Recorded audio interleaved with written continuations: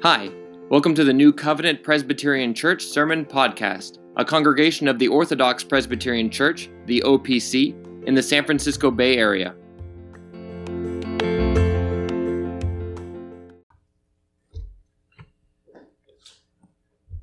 Brothers and sisters, please turn with me to Psalm 115.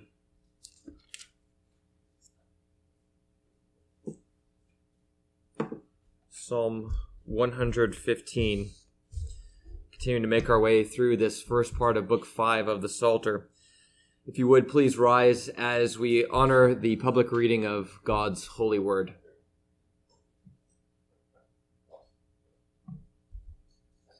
Psalm 115. Not unto us, O Lord, not unto us, but to your name give glory, because of your mercy, because of your truth. Why should the Gentiles say, "So where is their God?" But our God is in heaven. He does whatever he pleases. Their idols are silver and gold, the work of men's hands. They have mouths, but they do not speak. Eyes they have, but they do not see. They have ears, but they do not hear. Noses they have, but they do not smell. They have hands, but they do not handle. Feet they have, but they do not walk, nor do they mutter through their throat. Those who make them are like them. So is everyone who trusts in them. O Israel, trust in the Lord. He is their help and their shield. O house of Aaron, trust in the Lord. He is their help and their shield. You who fear the Lord, trust in the Lord, for he is their help and their shield. The Lord has been mindful of us. He will bless us. He will bless the house of Israel. He will bless the house of Aaron. He will bless those who fear the Lord, both small and great. May the Lord give you increase more and more, you and your children. May you be blessed by the Lord, who made heaven and earth. The heaven, even the heavens, are the Lord's, but the earth he has given to the children of men. The dead do not praise the Lord, nor any who go down into silence. But we will bless the Lord from this time forth and forevermore. Praise the Lord. Thus far, the reading of God's word. You may be seated.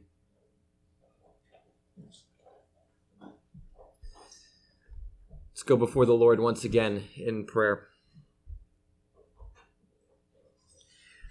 O Father, as the psalmist has said, so, Lord, we pray that you would get glory for yourself and all that you do for your people. And Lord, that you would honor your name as you rule and defend your people who trust in you, the living God, rather than trusting in the dead idols who can do nothing for those who trust in them. Lord, show yourself to be mighty, the God who is the true living God, who raised up again from the dead, the Lord Jesus Christ, and who blesses his people. Lord, help us to see these things that we might not be tempted to follow the ways of the world, but that we might stand firm on the word of God which has been given to us, following the God who is true in everything. We do ask these things in the name of your Son, the Lord Jesus Christ. Amen. Well, there is in this country, I think in some ways, a growing militancy against Christianity from certain groups. We don't have the kind of outright persecution that other countries face, but yet there is, and there has always been, many people who oppose the gospel, those who see true Christianity and the gospel as an obstacle for doing the kinds of things that they want to do. And this, of course, continues even down to this day. My wife and I are reading the account of First OPC and all the struggles that they had in the 80s with the homosexual movement, how there was just a very strong militancy against anything that was Christian at that time.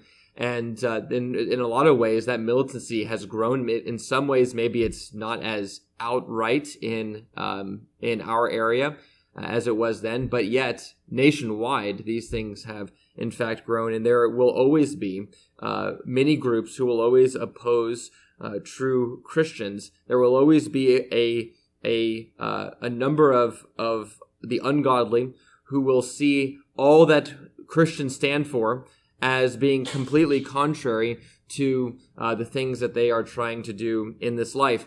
And one of the things that's very common with these kinds of groups is they will often argue that they are in the right, that Christianity teaches a morality that is wrong and is perverse, And they also will deny the claims of the scriptures with regard to who God is. And this is exactly what we see in this particular text here. The Gentiles are asking, where is your God? Where is your God? We can't see him. He must not be there. We are opposing you, and we seem to be winning. Your God must not be there at all. And here the psalmist gives the great answer, and it sets up this great discussion of the two kinds of religions that there are. There is the religion of the dead idols, and there is the religion of the living God. And the answer that the psalmist gives is, our God is in the heavens. The reason you can't see him is because he is the invisible, transcendent, almighty God. He is in the heavens, and he does whatever he pleases. And this psalm is really a juxtaposition of these two ways of thinking. On the one hand, there is idols, the work of men's hands, and those who serve them. And the psalmist says, those who make them become like them, and so do all who trust in them. On the other hand, there is the God who does not need to be made, but who rather makes all things, and who, in making all things, blesses his people and all of those who trust in him. This is the great antithesis that is being spoken of in this particular psalm. Now, you remember in the context, we were continuing to make our way through this first section of Book 5 of the Psalter. This is now the third psalm in what's called the Egyptian Hallel. Remember that Psalms 113 through Psalms 118. Psalms that deal particularly with the Exodus and the way in which God saved his people in that way. Ultimately, pointing forward, as we saw last week, and we'll see again in a number of cases, ultimately pointing forward to the salvation that would come in the Lord Jesus Christ. And this is actually something that we saw in the Exodus as well, that one of the things that was a primary reason for the plagues was that it showed God's great victory over all the dead idols of Egypt, that all the gods that they worshipped were nothing as compared to God.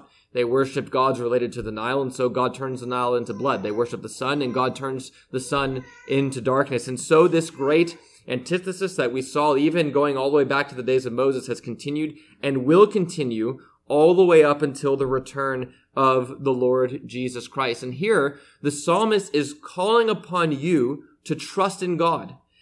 Even if it appears like the world is winning, even though it appears that the world is raging against you, and it appears that they have the upper hand, he is calling upon you to trust in God because their idols are dead, and they lead only to death. But our God, no matter what it looks like, is the living God, and all of those who trust in him will live. This is the great theme of the psalm, life versus death. And so we'll look at this passage just under two basic headings, the dead world and its dead gods in verses 1 to 8, and then the living God and his blessed people who are blessed with life in verses 9 to 18. Again, contrasting the ideas of life and death itself. So if we look again at verses 1 to 8, particularly as we start at verses 1 to 3, verses 1 to 3 are really the setting of the psalm, where the psalmist sets up what he's going to do in the rest of the psalm. And we see here there are a number of things that happen, particularly in verse 2, we get a glimpse as to the circumstances of the psalm. Why is it that the psalmist is saying these kinds of things? Well, it appears that the people of God are being oppressed. The Gentiles are raging against God's people. It's a language that's very similar to Psalm 2. Why do the nations rage and the peoples plot in vain against the Lord and his Messiah? So as the people of God have always been persecuted by unbelievers, so the psalmist understood in prophecy in Psalm 2 of the coming of the Lord Jesus Christ. This will ultimately climax with the Lord Jesus Christ, and all of those who are in him will face the same opposition in this life. There will always be this contest and this struggle between the godly and the ungodly, and they will ask questions like, where is your God? Where is your God? He does not appear to exist to us. And he appears to be unable to rule and defend you. He appears to be unable to save you from my hand. And so this is the context. And it is in this context then that the psalmist begins by saying, not unto us, O Lord, not unto us, but to your name give glory because of your mercy and because of your truth. As the psalmist is facing this great struggle, and as he sees all of the nations gathering around him in order to persecute him, the first thing he says is, O Lord, act for the sake of the good of your own name. Glorify your own name by saving your people. This theme of praying that God would act in glorifying his own name is something that is extraordinarily common and is really the mark of godliness in prayer itself. Think of Ezekiel chapter 20, where in Ezekiel chapter 20, Ezekiel goes through a number of historical events, mostly related to the Exodus. Ezekiel chapter 20, and he goes through a number of things that happen, and he points out a number of places in the Exodus where God's people sin against God. And then he says over and over again, it's the constant refrain throughout, but I acted for the sake of my own name to save this people. For why should my name be desecrated? And then at the conclusion of Ezekiel chapter 20, he actually points forward to the coming new Exodus and says the same thing. I will act for the sake of my own name. I will act that my name might be glorified. Think of also how the way Moses prays after the golden calf incident. The thing he says is, Lord, don't destroy this people, because then it will be said in the nations. It'll be said by all those people that you brought this people out of Egypt in order to kill them in the wilderness. And your name, what will you do for your great name? Your name will be desecrated among the Gentiles. Think of Daniel as he's praying in Daniel chapter 9, praying about the return of God's people after they were in exile. He says, Lord, don't answer us because of our righteousness, but answer us because we, your people, are called by your name. You've put your name upon us. If you don't do good to us, it will not reflect well on you. This has always been the attitude of the godly in every age. O Lord, we see your greatness. We see that you are the God who is worthy of all praise. And it really bothers us more than anything else that your name is not being praised in this world as it ought to be praised. And God, this is the prayer that God listens to. He will act for the sake of his great name. He has said it over and over in the scriptures, and he will surely do it. Now, if you were to ask, well, how does God get glory? How does God get glory? He gets glory if he's the one who does it. If he's the one that saves in such a way that you can't point to anyone else or any other thing as to how this great act could have happened, then God gets the glory. This is something we see over and over again in Isaiah chapters 40 through 55, that long section of Isaiah. Over and over again, he'll say, I am God, I am the only Savior, I am the one who does it, and I will not share my glory with another. If God does it, then he is the one who gets all the glory. Now, there's a very famous example of this in the history of the church. Martin Luther, at the time of the Reformation, said this very famously. He said, take myself as an example. I opposed indulgences and all the papists, but never with force. I simply taught, preached, and wrote God's word. Otherwise, I did nothing. And while I slept or drank Wittenberg beer with my friends Philip and Amsdorf, the word so greatly weakened the papacy that no prince or emperor ever inflicted such losses upon it. I did nothing. The word did everything. So from his perspective, he says, all I did was just put this word out in front of people. And it was God then who acted. And because it was God who did it, therefore God gets the glory. And so as you think about this, as you see the church being opposed by the world in various ways, and as you think, what's the godly response? First, the very first thing to say, even before the psalmist here goes into the reason why he's praying these things, the first thing we say is, O Lord, not unto us, but unto your name be the glory. Get glory as the God who does everything. And so the psalmist continues then, he speaks of the nations that are raging against the people of God, and they're asking this question, where is your God? And the psalmist gives this answer, our God is in the heavens. That is where our God is. Now, one of the things about the idols of the nations is that they can be seen. They were not invisible. They were in fact visible. And so this would have been a very obvious question for the nations to ask. We don't see your God. We can see all the other gods of all the other peoples in the world of all time, but we cannot see your God. Why is it that we can't see your God? There is in the ancient church, the Romans actually thought that the Christians were atheists. because they didn't believe in all of these gods. They rejected the pantheon, and they said, you say you worship a god, but you reject all of these gods, and then the God that you say you worship can't even be seen. He's invisible. Is it really that you worship a god? And this is really the way the world is. It's completely ignorant of the true God. It can't wrap its mind around the reality of God. That in reality, though they can't see God, God is transcendent and above all things. He's invisible, and yet he rules over all things in heaven, and he does everything that he pleases. He is the God who is absolutely sovereign. And so as the psalmist then, with this setup in mind, with verses 1 through 3, he begins this long contrast between the gods of the nations and the one living and true God. And so this contrast is formally begun in verses 4 through 8 with the description of the idols and those who follow them. Notice there is an immediate contrast between the God who is in heaven in verse 3 and who does everything that he pleases. He is the God who can act and who does act in time, and whatever he wants to do, he does. And then in verse 4, the idols who not only can't do anything, but even they themselves are created by others. There's an immediate contrast. Our God is in the heavens. He does everything he wants and pleases. And yet the idols of the nations are the works of men's hands, and they can't do anything. Now there are, then in verses 5 through 7, we get this beautiful poetic description of the idols. All of these idols, they are made with all these human characteristics. They've got mouths, they've got eyes, they've got ears, they've got hands, they've got feet, and yet they can't do anything. Whatever function the mouth, the eyes, the ears, the nose, and whatever else is supposed to have, the idols that these people make can do none of those things. They can't use any of those things. They can't see, they can't hear, they can't smell, they can't touch or anything. And it shows that the idols are in fact dead. It's the main point that's being made.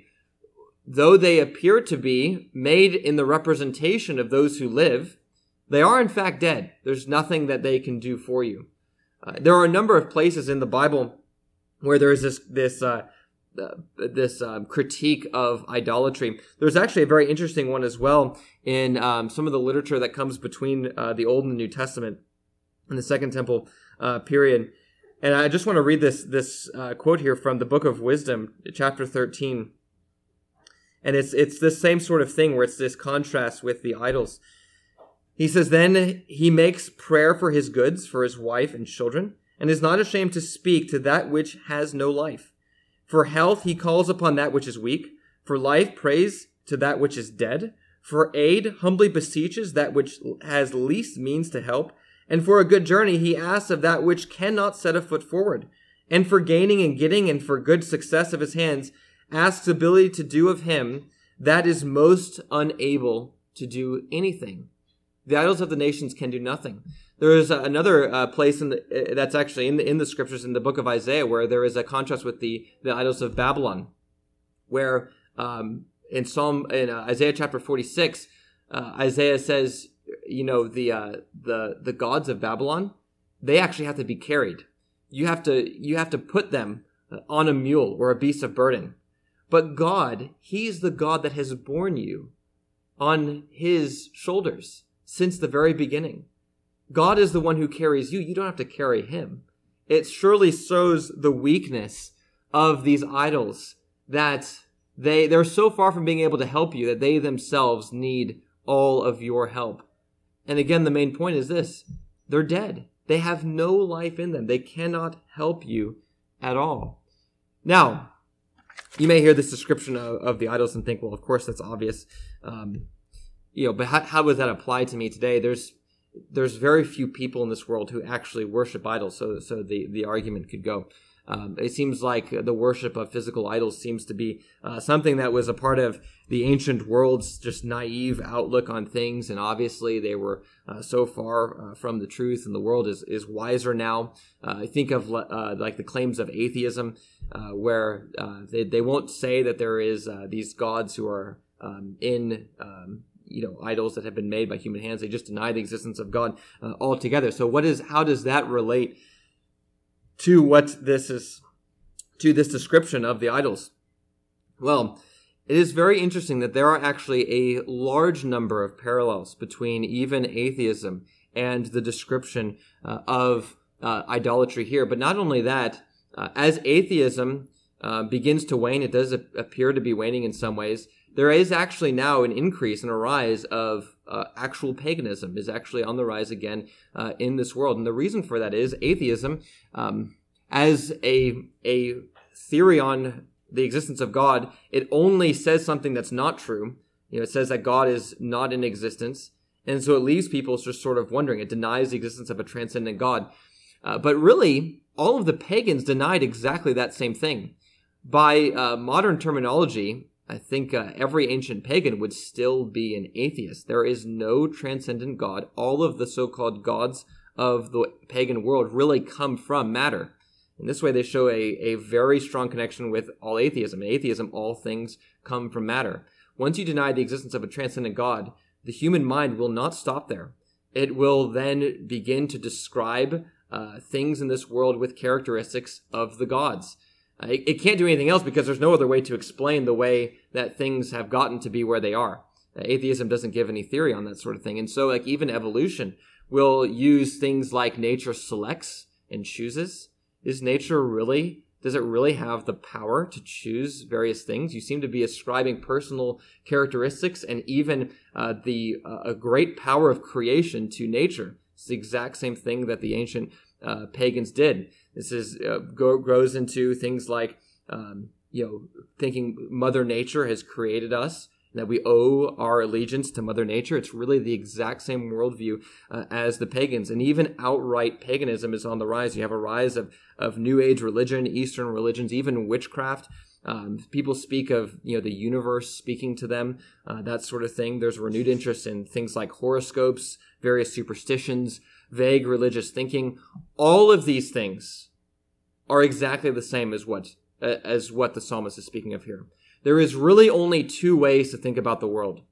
And this is just simply borne out everywhere. There can be some ways in which you can have a blended and mixed view of the world where you take parts of the true view and the parts of the false view. But ultimately, there are just two. And when you deny the existence of the transcendent God, whatever you put in place will be a dead idol. The world does not produce things on its own. Mother Nature does not help you. A horoscope does not predict your future or any of these things. It is looking to a dead idol which cannot help you. If you deny the existence of the transcendent God who makes all things, then you will fall into the worldview that the psalmist is speaking of here. And even in many other ways, even those I've mentioned, that there are some who give sort of a blended view of these things. This is what we see with the deterioration of true religion in the course of history. It's what we saw with the Catholic Church, for instance, when you have things like, them including the worship of idols in their religion. There is, even today, there are shrines with various saints where people make pilgrimages to these shrines, where people have set up images of various people in the history of Catholicism who are said to be saints, and you can worship at that shrine, and that's supposedly more special than if you were to stay in your own home. Or think of even transubstantiation. Really set yourself up for the same sort of thing, where you have worship being given to that which is physical. You have worshiping of the bread rather than worshiping God himself. It's very common even today at the end of a Catholic service that they'll say something like, O sacrament most holy, O sacrament divine, all praise and all thanksgiving be every moment thine. That is something that's said at the end of a Catholic Mass. There is worship being given to the sacrament itself, not to Christ who is shown in the sacrament, but to the actual sacrament. Now, of course, they will respond and say, well, we're worshiping God through the sacrament, though the words themselves are not formulated that way. The words themselves is actually speaking of the worship of the sacrament itself. But even this is not different from paganism. Pagans were not so lost in their thinking and mind. They didn't lack the sophistication so as to actually believe that the idol was living. they really believed as well, just like Catholics in the transubstantiation and the worship of the sacrament, they believed that they were worshiping a God through the idol. They believed that there was a connection, that there wasn't an exact identity, but they believed that if you did certain things to the idol, then there would be some sort of connection that would be established between the idol and the actual deity, such that you could then render the worship to the idol and the deity would receive it. And so you see there, even here, it's very, very similar and parallel to paganism on that point. And so even as we see, you think, the world today doesn't worship through idols, there actually is quite a bit of idol worship. There is really only two ways of thinking in the world. If you do not worship the true God, you will fall into the worship of idolatry. You will fall into exactly the kind of thing that the psalmist here is speaking of. And the psalmist says, those who make them, if you make idols, you will become like them. As the idols are dead, so you will die. You will become as dead as the dead idols which you follow. And we see this with all of the ways of thinking of this world. All of it leads to death. You think of evolution. Evolution eventually led to social Darwinism and eugenics. It was this worldview that made Hitler to think that killing all of those Jews was actually a good thing. Evolution was leading to death. Abortion is an overflow of the same way of thinking. If we get rid of the babies who are holding the species back, then we will advance. That it's the same sort of thinking. Evolutionary thinking leads to death in everything. Homosexuality leads to death. The homosexual ethic leads to all kinds of diseases, AIDS, early death. For a long time, it was known in this country. Doctors would say it. If you want to live a short life, then you would engage in these kinds of practices because it is the way of death. Those who make them become like them. No matter what the world is doing to you, no matter what kind of upper hand it seems to have on you, if you go the way of the world, if you trust in their idols, you are going the way of death. Their idols are dead, and all that they do leads to death. Those who make them become like them, as do all who trust in them. And this is then immediately contrasted as the psalmist switches in verses 9 through 18, particularly verses 9 to 11. 9 to 11 is really the hinge of the whole psalm. All who trust in the idols become dead, just like their idols. But, O Israel, trust in the Lord. There is a call to trust in another. Don't trust in their idols. They have eyes, but they cannot see. They have ears, but they cannot hear. But trust in the Lord. Trust in the Lord, for he is their help and their shield. Trust in the Lord, O house of Aaron, and you who fear the Lord. Trust in the Lord, for he is your ruler and your defender. Now, there is in verses 9 to 11 this threefold call to trust in the Lord, as again in contrast to the worship of idols and trusting in them. And there are three groups that are singled out here: O Israel, O house of Aaron, and you who fear the Lord. Israel refers, of course, to the Old Testament people. And the house of Aaron would be the priests. If you were a son of Aaron, then you were a priest. If you were in the line of the firstborn, you were the high priest. And then in those who fear the Lord, then it seems to be another group, which would mean that this is actually referring to even Gentiles who will fear the Lord. This is something that will be picked up on again in Psalm 117. Psalm 117 is particularly about the inclusion of the Gentiles in all things. And so here the psalmist goes with all of these various groups working its way out. He calls upon all of them to trust in the Lord rather than in the dead idols. And then in verses 12 through 18, he gives the reasons why. Why are you to trust in the true God rather than trusting in idols? He says in verses 12 to 18, basically, the Lord is the God who blesses his people. God is the God who blesses people. The idols can do nothing for those who trust in them, but God can, in fact, do very much for those who trust in him. God is the God who, as the living God, can actually bless his people with life. Now in verses 12 through 13, you have the same three groups which are mentioned: the house of Aaron, the house of Israel, the house of Aaron, and those who fear the Lord. So those who are called to trust in the Lord in verses 9 to 11 are then assured When you trust in God, you'll be blessed. God will bless you. And it said at the beginning of verse 12, the reason is because God is mindful of us. He's mindful of us. It's very similar language to the language that God uses in the flood narrative.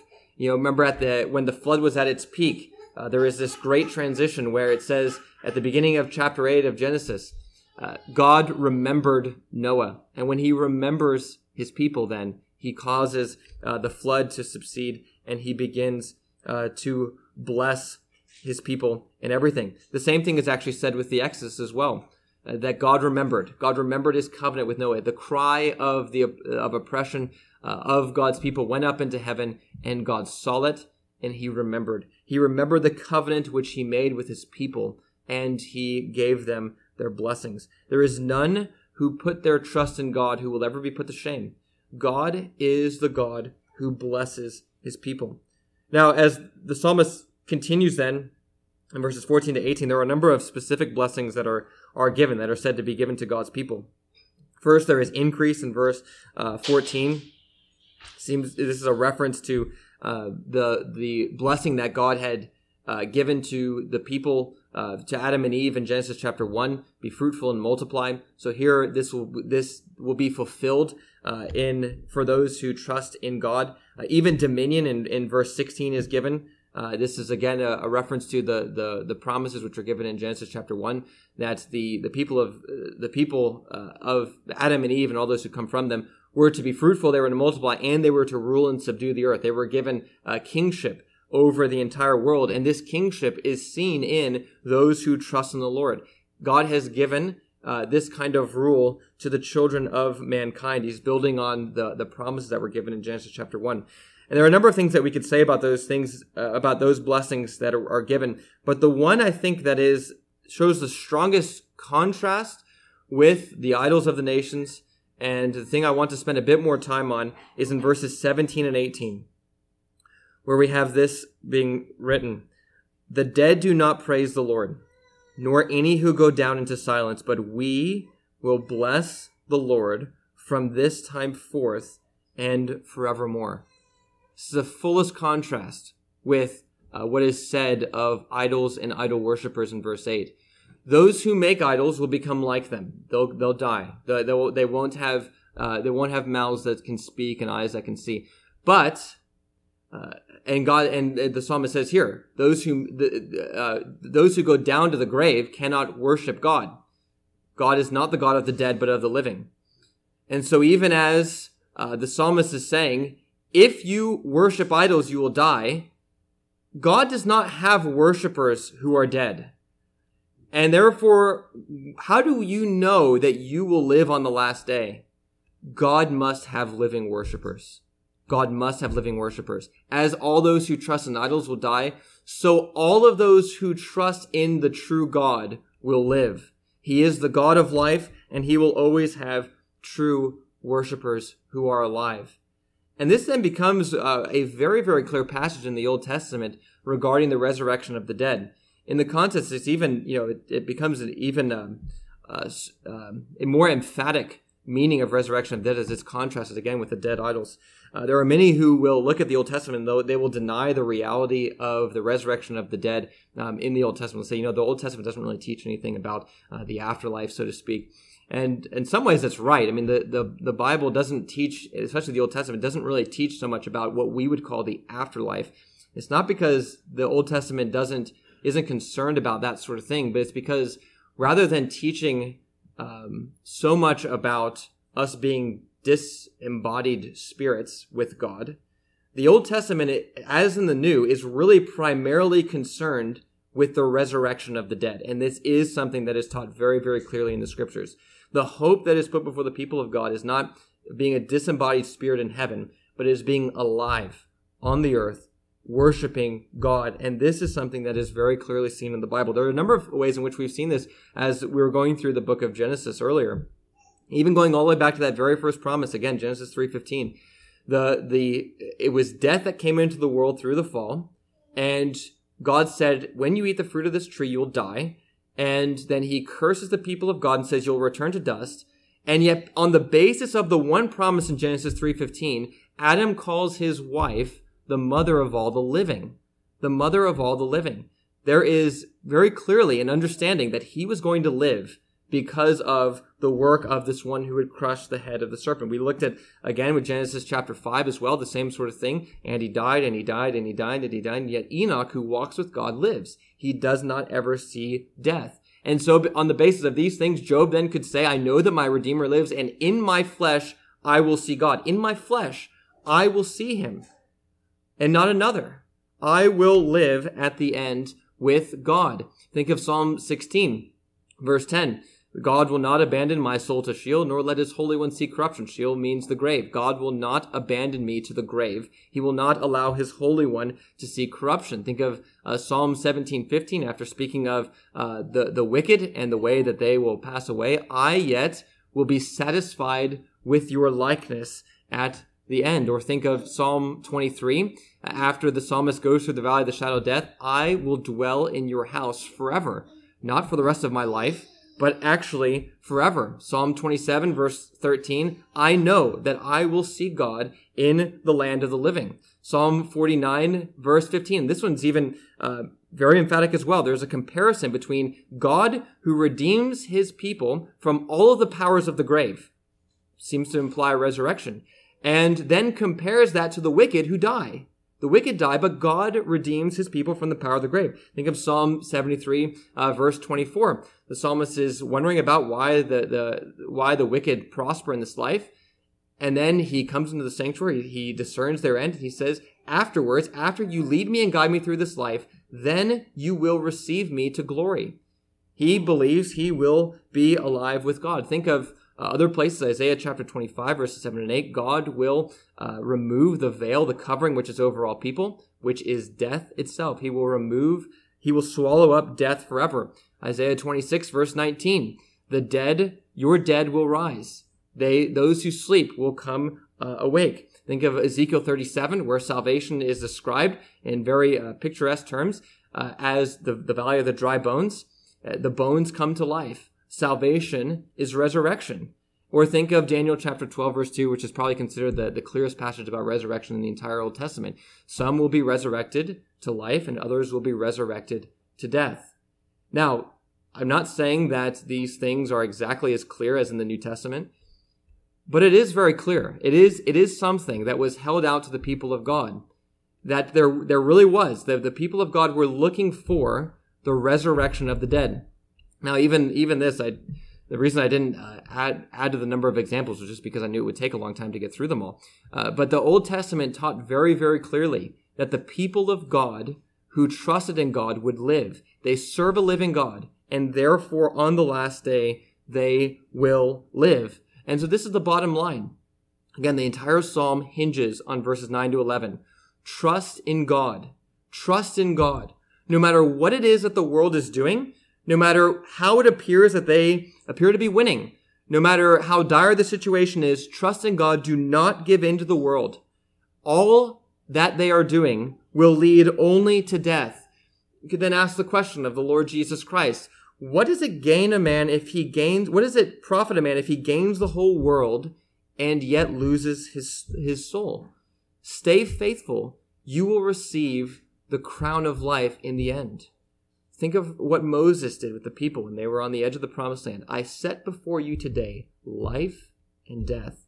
And brothers and sisters, this is what I set before you today. Life and death. Choose life. Choose life in the Lord Jesus Christ, who himself even now is the living one, who is raised from the dead. Let's pray.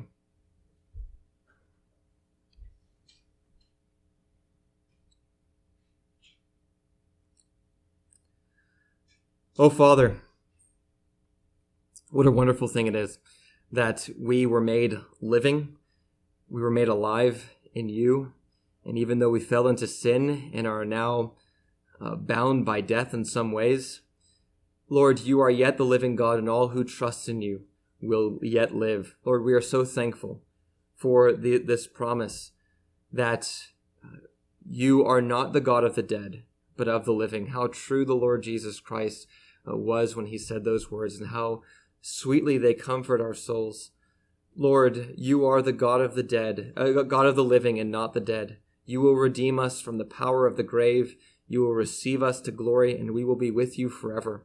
How, Lord, we do pray that you would help us to trust in you in this life, that you would give us the grace and the strength to stand firmly on your word, that we would not be turned away from it in the slightest, but, Lord, that we would continue on, even be willing to pick up our cross as the Lord Jesus Christ did, that we might gain eternal life in the end with him.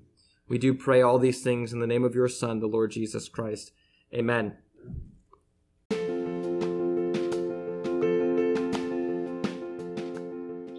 Thanks for listening. If you'd like to find out more about our church, you can visit us at newcovopcssf.com.